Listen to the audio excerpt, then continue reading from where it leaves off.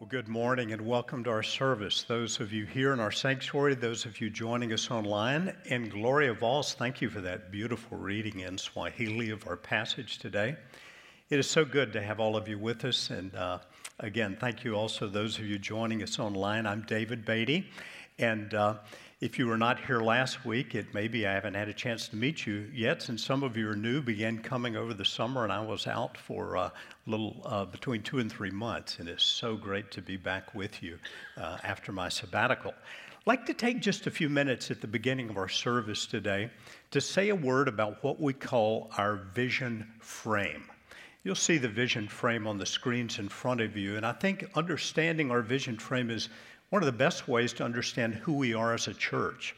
Think of the vision frame as a window frame through which you are looking into the future. And in the future, you see our Vision 2025. This is a full-page document that describes what we hope, by God's power and the work of His Spirit, our church will look like, will be like, in the year 2025. It is a vision that is driven by discipleship, that is spiritual formation, resulting in greater outreach and missions locally and beyond. As you look around the frame, you see our mission statement on the right side, our discipleship pathway, the steps we hope people will take in their process of spiritual growth. And then on the left side, 7 values. I'd like to just speak to one of those values for a moment, the one that says mission-minded. I think if we were rewording it today, I might strike the word minded and put mission-driven, because missions, locally and beyond, is really at the very heartbeat of who we are as a church. Now, we sought the Lord and came up with this vision frame prior to our Beyond campaign. And those of you who were here 3 years ago know that our Beyond campaign was involved with some building expansion, some new areas for our children, some renovation of the building. And we decided to take 10% of the receipts from those funds that came in for that capital expansion and improvement and to invest them beyond the walls of our church. And because of your great generosity, your giving, we've been able to support capital projects here locally and around the world. And I want to tell you about just a couple of those that have taken place recently. The Beyond Our Walls team recently was able to give a gift of $25,000 to City Lights Ministry as they are purchasing a new building for their location. Yes, thank you and thank the Lord for that. Also, as Salem Pregnancy Care Center has moved into a new building, we were able to do a $20,000 gift to help with that. Many other such gifts that we've been able to do, and I cannot thank you enough. Now, when I got back from my sabbatical, one of the most exciting things was to read the minutes from the missions meetings about the various gifts that had been distributed through our general fund giving around the year, because there was a great deal that had been done there. One of those was a smaller gift to a project that Pastor Sonny Flowers, Stuart Mock, through his ministry, and Tim Gupton were able to participate in Kenya. I think Sonny sent us a few pictures you'll see on the screen. They were there just over 2 weeks, and in that very short time, were able to help oversee and assist with the completion of a building for a ministry there. It's remarkable to me how quickly that went up. I don't think we'd see a building go up quite so quickly here, would we, Stuart? In just 2.5 weeks, we were able to invest money from our general fund in that. And then next week, Pastor Wes Tuttle is going to be up here. He's going to share with you some really exciting stuff that is happening in our Unreached People group, where there is now language translation and other stuff happening. All of this is a result of your giving, and I thank you. Thank you so very much. Now, speaking of missions, before we begin the message today, I want us to join our hearts in prayer for Haiti. And as you know, a number of missionaries were kidnapped there recently. The country is really in turmoil. We need to pray for that country. So would you join me as we pray? Father, we come in the name of the King of Kings and the Lord of Lords, Jesus Christ, the one in whose hand is all authority in heaven and on earth, so that one day every knee will bow and every tongue will proclaim that Jesus Christ is Lord, to the glory of God the Father. But Lord, we do not yet see that. Today we see the nations raging and in turmoil. And we ask that you would stretch out your hand today, Lord, especially over the nation of Haiti, and bring your peace.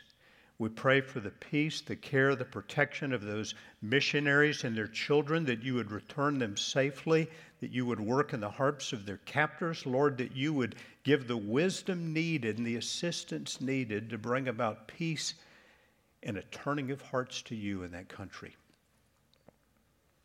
And now, Father, as we turn to your word, we pray the prayer of Psalm 119, open our eyes that we may see wonderful things out of your law. Teach us your ways, Lord, we ask. In Jesus' holy name, amen. Well, we're in one of my favorite chapters in the New Testament this morning, Romans chapter 12. Romans chapter 12 is very significant in the book of Romans because it provides a turning point in the book of Romans. Chapters 1 through 11 in the book of Romans lays out a very systematic and logical explanation of what we call the gospel, what God has done for us through Jesus Christ, his dying on the cross and his resurrection from the grave, how he's provided salvation for us through the work of Jesus, salvation that's received not based on our religious efforts or deeds or works, but through faith in Jesus alone. God's provided that for us. And now as we begin chapter 12, the Apostle Paul's talking about living it out.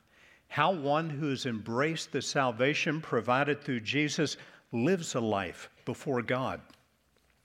To quickly review what we looked at last week, we saw first that our surrender to God is a response to his mercy in the gospel. The chapter began with these words, the Apostle Paul writing, I appeal to you, therefore, brothers, therefore, referring to what has gone before, what God has accomplished for us, the greatness of his work providing salvation through Jesus. Because of that, I appeal to you, brothers, by the mercies of God, to present your bodies as a living sacrifice, holy and acceptable to God, which is your spiritual worship. In other words, your worship response to God is simply a response of faith to what he's done in providing for your salvation. What Paul's going to tell us to do in Romans chapter 12 is not a list of to-do things in order to gain salvation. It's a description of how a believer should live who has already received God's salvation. It's not our trying to reach God, it's an act of worship in response to God's already having reached us.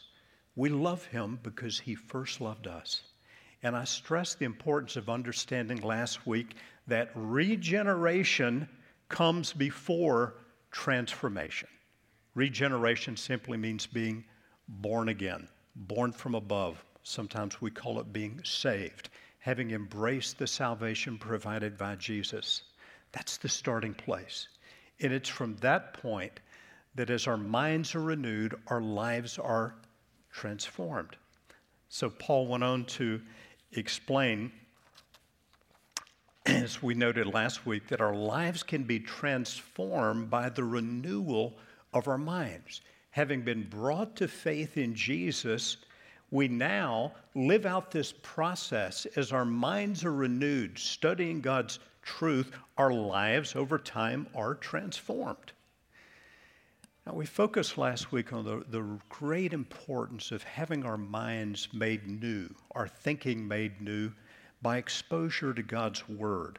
Because God's Word is invested with his great grace and power. God's Word is depicted as light. The psalmist says, the entrance of your words brings light. God's Word is depicted as water. And the Scripture says that Jesus washes, sanctifies his church with the water of his word. What that tells us is that if we fill our minds with things that are contrary to God's will and ways, there's hope for us. by exposing our minds to God's Word, our minds can be renewed. They can be made new. We can think differently about life. And this process occurs over time. Now, today we pick up in verses 9 through 21. And I want to stress again, because Paul's going to give a lot of commands here. This is not a list of things to do in order to be a Christian. You become a Christian by placing faith in Jesus Christ alone for your salvation. Paul's now describing what a transformed life looks like. As you are being transformed by the renewing of your mind, what does your life look like? How do you live that out? What is the evidence of a transformed life? And one of the key words that describes a transformed life is the word love. Love for God and love for his ways. And so the Apostle Paul writes in Romans chapter 12 and verse 9, let love be genuine. When he gives us this simple phrase, he uses a word that literally means without hypocrisy. Let there be no hypocrisy, not only in your love for others, but in your love for God. Let it be genuine. Abhor what is evil, hold fast to what is good. Notice he doesn't say abhor who is evil, but what? Evil deeds, evil things. Abhor what is evil, hold fast to what is good. This is the essence of what it means to really take on God's mindset. The fear of the Lord is described as hatred of evil. As we grow to know God better and love him more, increasingly we come to love the things that he loves and to hate the things that God hates, evil things. This occurs over time in our lives. Maybe you can remember when you became a Christian. Those of you who can remember when you came to know the Lord, you know that you're a Christian. Maybe you remember that time and you put your faith in Jesus. And at first, not a whole lot changed in your life. You watched the same movies, you looked at the same things on your computer, but as you begin exposing your mind to God's Word, to God's truth, you begin to see, hey, I don't think I'll watch that show anymore. I don't think I'll go to that website anymore. I don't think I'll play that video game anymore. Because as your mind becomes renewed, you begin seeing things from God's perspective. Things that honor him, things that please him. Our love for God is expressed in loving what he loves and hating the things that he hates. Paul goes on in verses 11 and 12 to talk about our zeal for the Lord. And he says, do not be lazy or slothful in your zeal. Be fervent in spirit. Serve the Lord. Rejoice in hope. Be patient in tribulation. Be constant in prayer. Notice the words there. Fervency, service, joy, hope, patience, prayer. He's talking about a zealous faith. Let your love for God continue to grow. Sometimes those of us who've been Christians a long time need to be jolted into a little more zeal by someone who is brand new to the faith. This has been my experience. I have a nephew who just over a year ago came to know Jesus, and his was a very definite and dramatic conversion. I'm really proud of him. He is on fire for the Lord, going out witnessing to people everywhere on the streets and all this sort of thing. And, my wife said to me, he reminds me of you when you were that way. You used to be that way. I said, used to be? Wait a minute. He's zealous and I'm not. I have to confess my sins here. Last Christmas season, it was in December, my larger family, I grew up in Charlotte, we were having a family dinner down in Charlotte one night. And Beth and I, whenever we go see family in Charlotte, especially in the evening, you got to allow time for the drive. You never know what the traffic's going to be. So we allowed plenty of time, and we got to this place. There was this room where this dinner was going to be, and Beth and I got there early. We didn't hit much traffic, and we got there 20, 30 minutes early. So we're in this empty room, and there's a server there. And so I struck up a conversation with him. I like meeting people I don't know and talk to people I don't know, and generally looking for an opportunity to maybe share something about the Lord with him. And this guy and I really hit it off. We talked. My wife doesn't mind this. She's used to this. She knows I like talking to people. We talked probably 20, 25 minutes. We talked about real estate in Charlotte. He wanted to buy a house and everything. I didn't say one word about the Lord. Well, all of my family started coming in. We began to gather together. I saw my nephew, and he said hello. And a few minutes later, he came back to me and said, "Hey, David, Uncle David, you see that guy over there?" I said, "Yeah, I talked to him for about half an hour." He said, "I just shared the gospel with him." I said, "You weren't over there 3 minutes." He said, "Yeah, I told him you were a pastor." It didn't say one word about the Lord.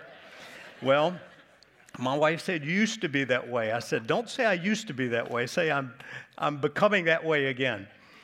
Zeal. Be fervent in spirit. Don't be slothful in zeal. Love for God, love for his ways. Furthermore, as our minds are being transformed, Paul gives another list of commands that have to do with love. Love one another. Now, here the Apostle Paul, in this little phrase, uses a Greek word that I bet all of you know. If you know this word, you know a word of New Testament Greek. It is the word Philadelphia. Phila, love, adelphos, word for brother. Philadelphia, the city of brotherly love, right? Philadelphia is the Greek New Testament word for brotherly love. But interestingly, in this one phrase, love one another with brotherly affection, Paul adds the phila part in again to an additional word. So we could understand it to mean loving dearly, love one another with brotherly love. Have a great love for one another. This is Jesus' command. This is one of the greatest evidences of growing Christian maturity, love for other believers. Jesus said, "A new commandment I give to you, that you love one another. By this, all will know that you're my disciples, by your love for one another." I misquoted that verse. I need to go back and quote it again. "A new commandment I give to you, that you love one another. As I have loved you, that you also love one another." I left out the most important part. We're to love one another the way Jesus has loved us. That sets the bar very high, I think. But that's the call, is our lives are being transformed. This is the evidence of a transformed life. Love one another. And then Paul says, outdo one another in showing honor. Consider others better than yourselves. Esteem others more highly than you esteem yourself. In regard to our relationship with one another, he says in verse 15, rejoice with those who rejoice and weep with those who weep. You know, I tend to think that in the church we do a little better job of the second one than the first. That is, we find it a little easier to weep with those who weep, to grieve with those who are grieving. We understand grief. It can be hard. It can be serious. It's not always so easy to rejoice with those who are rejoicing. Your friend got some great promotion you had hoped to get. It's a little harder to rejoice with her. Your friend gets some great blessing you wish would come to your life. It may be a little harder to rejoice with that person. It all has to do with putting the other above ourselves, outdoing one another in showing honor, esteeming others above ourselves. Evidence of a transformed life, love for one another. Now, as Paul lays out these evidences of a transformed life, picture it kind of like a stone in a pond, and it's going outward. The ripples are going outward. Further speaks of love for those in need, including outsiders. And we read these words in verse 13. Contribute to the needs of the saints and seek to show hospitality. When you see the word saint in the New Testament, it's not talking about a special class of Christian. A saint in New Testament biblical terminology is anyone who is a believer, anyone who has embraced God's salvation through faith in Jesus. You read this in the Apostle Paul's letters. He writes, to the saints who are at Ephesus and faithful in Christ Jesus. So it's not a special category of Christians. All true believers are saints. Saints are not those who don't ever sin, because we do. Saints are those who have been redeemed by Jesus Christ, made righteous by him so that we can be called God's holy ones, his saints. The very word speaks to the completeness of what Jesus did for his own on the cross. And in this verse, Paul is telling us to be particularly aware of the needs of other believers and to be God's instruments in meeting those needs. And furthermore, to seek to show hospitality. Paul uses here another Greek word that includes that first philo part that means love. It's the word philoxenia, which is a New Testament word for hospitality. It literally means love for strangers, love for outsiders. In biblical times, there were not, an abundance of hotels like we have today. And you see this when you read the letters of Paul. He's going to visit somebody. He says, prepare a room for me. Traveling missionaries, traveling believers depended on the kindness and hospitality of other believers. And it was a high mark of Christian maturity to show hospitality. In fact, in the qualifications for the office of elder given in the New Testament, found in 1 Timothy chapter 3, Titus chapter 1, both of those lists of qualifications list one of the qualifications as hospitable, someone who's given hospitality. In our church, we often have missionaries coming here. Sometimes we'll have several at the same time on a special missions weekend. I want to encourage you, if you've never had a missionary in your home, particularly those of you who have kids, one of the greatest things you can do for your kids is to let them sit around a table with somebody who lives in another country and serves in another culture. Maybe they even have kids that your kids will meet. That will have an impact on their lives, I assure you. I wish my wife and I had done more of that when our kids were small. Love for those in need, particularly those outside, those in need of our hospitality. Seek to show hospitality. It gets a little more challenging now. The circle continues to move outward as this section of Scripture teaches us that one evidence of a transformed life is the humble pursuit of peace with others.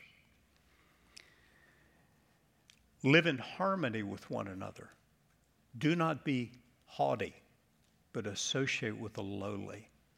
Never be wise in your own sight. Why would the Apostle Paul, why would God, by the Holy Spirit working through Paul, give us a command like this? Associate with the lowly. Don't be wise in your own sight. I think it's because we have a tendency as human beings to only want to associate with people who are like ourselves. And oftentimes to see ourselves as a little wiser, a little smarter, perhaps a little more wealthy, perhaps a little better educated, whatever it may be. See ourselves a little better.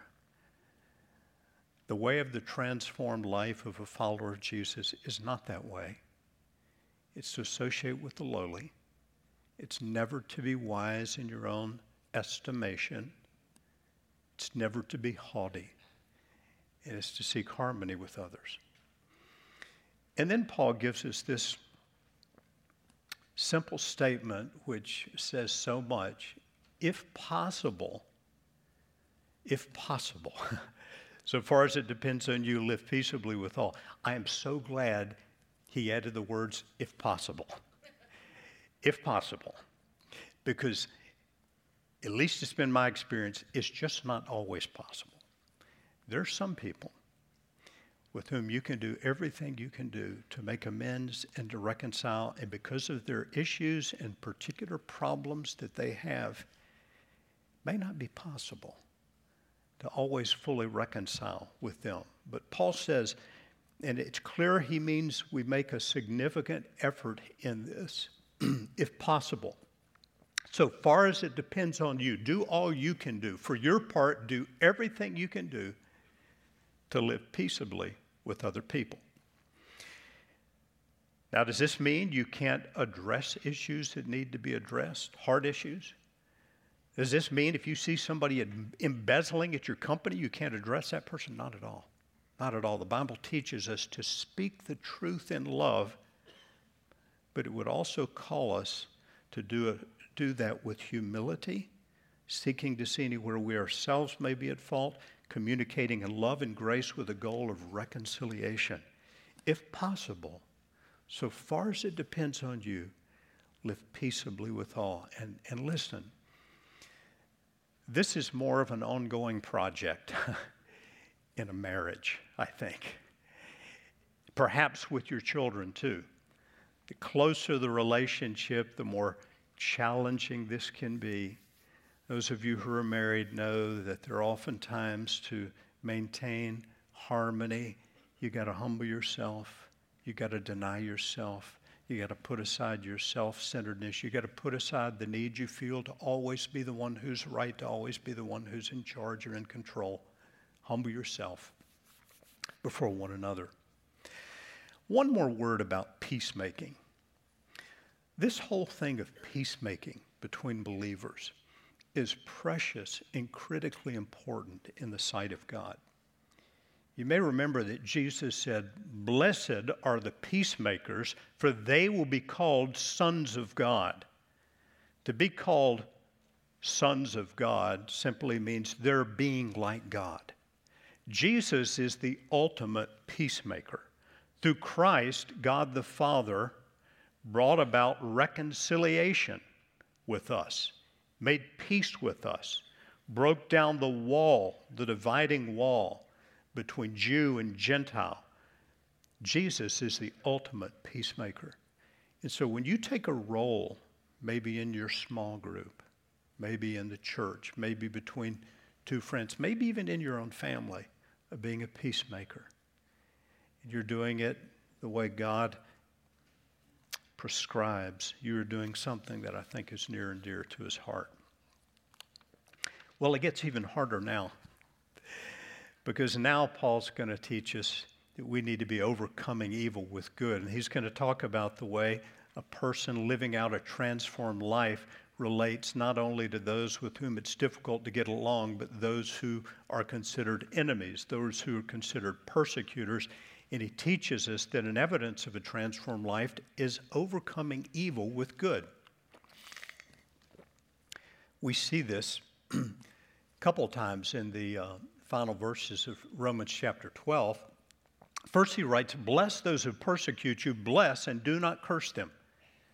Now, we don't have to look very far to see where Paul got that idea. Jesus said in the Gospel of Luke chapter 6 and verse 27, "Love your enemies, do good to those who hate you, bless those who curse you, pray for those who mistreat you." Wow. Love your enemies, do good to those who hate you, bless those who curse you. To bless is to speak well of, to speak good about those who curse you, and to pray for those who mistreat you. Apparently here, I think, Paul's talking about unbelievers, and we respond to their hatred, he's teaching, with persecution. And he goes on to write these words in verse 19. You'll see them on the screen. "Beloved, never avenge yourselves, but leave it to the wrath of God. For it is written, 'Vengeance is mine, I will repay, says the Lord.'" Now, next week, when we're looking at Romans chapter 13, we'll see that one of the ways that God has set in order in societies where there is government, where there is law enforcement, where there's military, is the exacting of vengeance through order. As we'll see in Romans 13 and verse 4, he's the servant of God, an avenger who carries out God's wrath on the wrongdoer. My point here is simply that this does not mean a believer can never appeal to law enforcement. If we got to church here this morning and there was some group that was protesting our church and wanted to keep us from worshiping, and they had pulled up big trucks to the entrances of the church so nobody could get here, what would we do?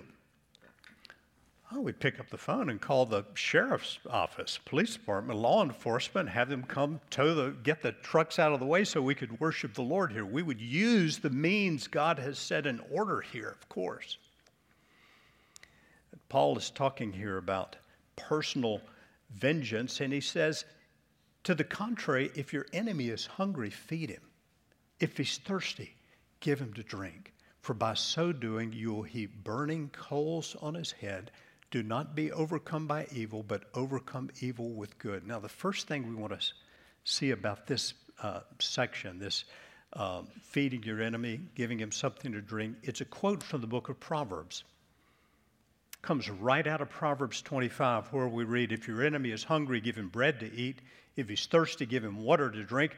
For you'll heap burning coals on his head, and the Lord will reward you. What a strange couple of verses, huh? Well, commentators suggest different meanings, but the one that makes the most sense to me and seems to be held by a few commentators is that this idea of burning coals on the head refers to an ancient Egyptian ritual in which a penitent person, that is a repentant person, would carry burning coals, presumably in a tray, on their head as a sign of the genuineness of their repentance. Something they'd done wrong, some crime they've committed, they repented. Burning coals show the genuineness of their repentance. And so, our part is, if that's true, it's a sign of repentance, our part is doing kind deeds that may lead a person to repentance. So that if your enemy's hungry, give him some food. If he's thirsty, give him something to drink. You may well, by your kind deeds, your acts of kindness, bring about his repentance. Now, does this idea appear anywhere else, that kind deeds can lead to repentance? It does. It does in the book of Romans, the very book we're studying, in fact. In Romans chapter 2, in verse 4, the Apostle Paul writes these words, or do you presume on the riches of his kindness and forbearance and patience, not knowing that God's kindness is meant to lead you to repentance? We say it again. God's kindness is meant to lead you to repentance. God's kindness is meant to lead us to repentance. And it seems to me the Apostle Paul is telling us to treat others this way. Acts of kindness may well be used by God to lead them to repentance. Bless those who curse you.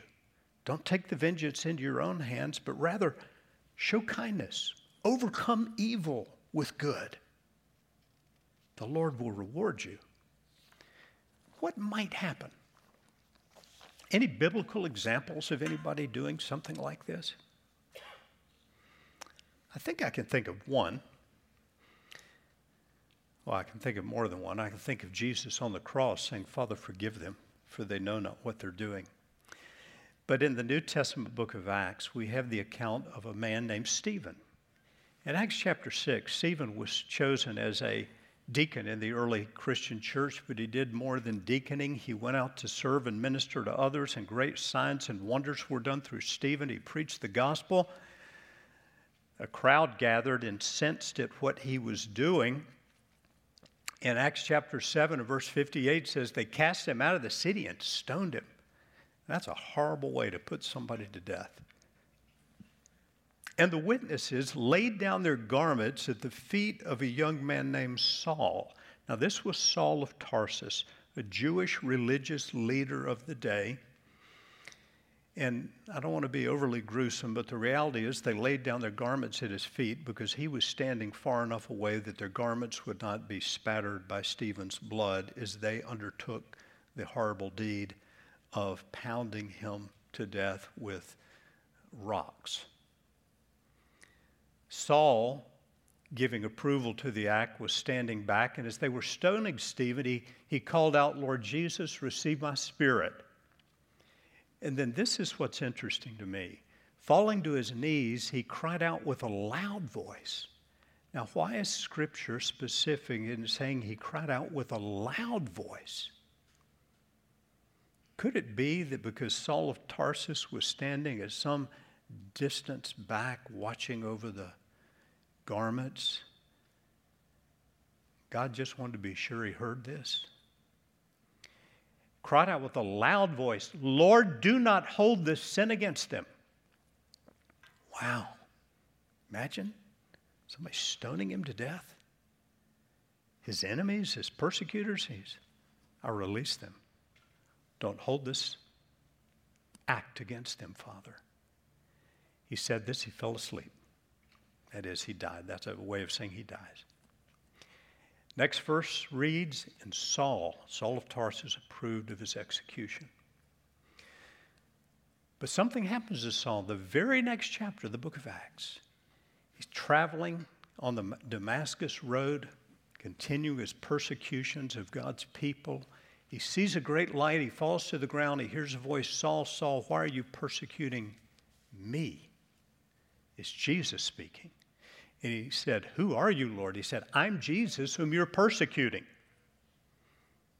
To persecute his people is to persecute him. But rising into the city and you'll be told what you are to do. Saul becomes a believer. His name will soon be changed to Paul. And he begins preaching right away, proclaiming Jesus in the synagogue, saying he is the Son of God. Stephen didn't get to see it, did he? At least not on this side. Maybe on the other side he did. But his kindness certainly may have been used by God to lead someone to repentance. And by the way, that Saul of Tarsus is the one who wrote the book of Romans that we're studying right now. He wrote these very words about overcoming evil with good, showing kindnesses to our enemies. Well, as we reflect on this passage, number one, I want to ask 3 questions by way of personal application. Number one, most important one is this: have I responded to God's mercy in the gospel? Remember, it's not about trying to obey a bunch of rules. It's about regeneration, being born again, embracing by faith Jesus Christ as your Lord, your Savior, receiving what he did on the cross. Have I responded to God's mercy in the gospel? And then secondly, am I actively pursuing the renewing of my mind? If you read these things in Romans chapter 9 about loving enemies and being a peacemaker, and it seems a little bit daunting, don't get hung up on all the actions. Focus on the renewal of your mind. These things are the outflow of a renewed mind. Get your mind into the Word of God. As the Holy Spirit works in you through God's Word, these things will increasingly become realities in your life. The Holy Spirit does the changing. And frankly, it's a lifetime process. And I have to say, there are plenty of setbacks along the way. God's patient with us. He's forbearing. And then finally, is God calling me to overcome evil with good in some relationship, something I'm facing right now? Let's pray about that this morning. Father, thank you for your word. Thank you for the encouragement of the Scripture by which we have hope, and I ask that you would encourage your people today. I pray your Holy Spirit would speak to each of us in those areas in which we need to hear from you. If there's someone we should forgive, to forgive. If there's someone with whom we need reconciliation, that you would guide us in that pathway, that we would be peacemakers. And above all, we would be people who show forth the gospel of Jesus Christ by the love we have for you, Lord, and the love we have for one another. And we pray in your great name. Amen.